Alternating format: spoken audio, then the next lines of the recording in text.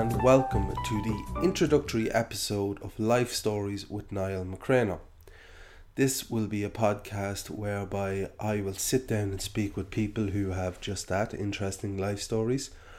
Not necessarily people you would know or hear of before, but people who have seen changes in the country down through the years, people who have travelled the world, people who have worked in different jobs. One of our first episodes, we'll be talking to an Irishman in Japan and to see the cultural differences that he sees on a day-to-day basis, the overall impact the different culture has on his life and raising his family there, and just generally what it's like to be in Japan as an Irish person. I also hope to speak with people who are from all different walks of life.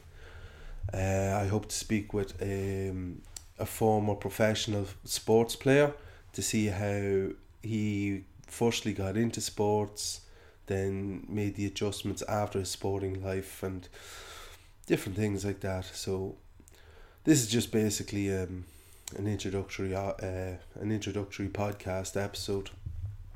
A little bit of rambling, I suppose, for myself, but just to give you the overall kind of idea of what I hope to achieve. And the first episode should be out in the coming weeks.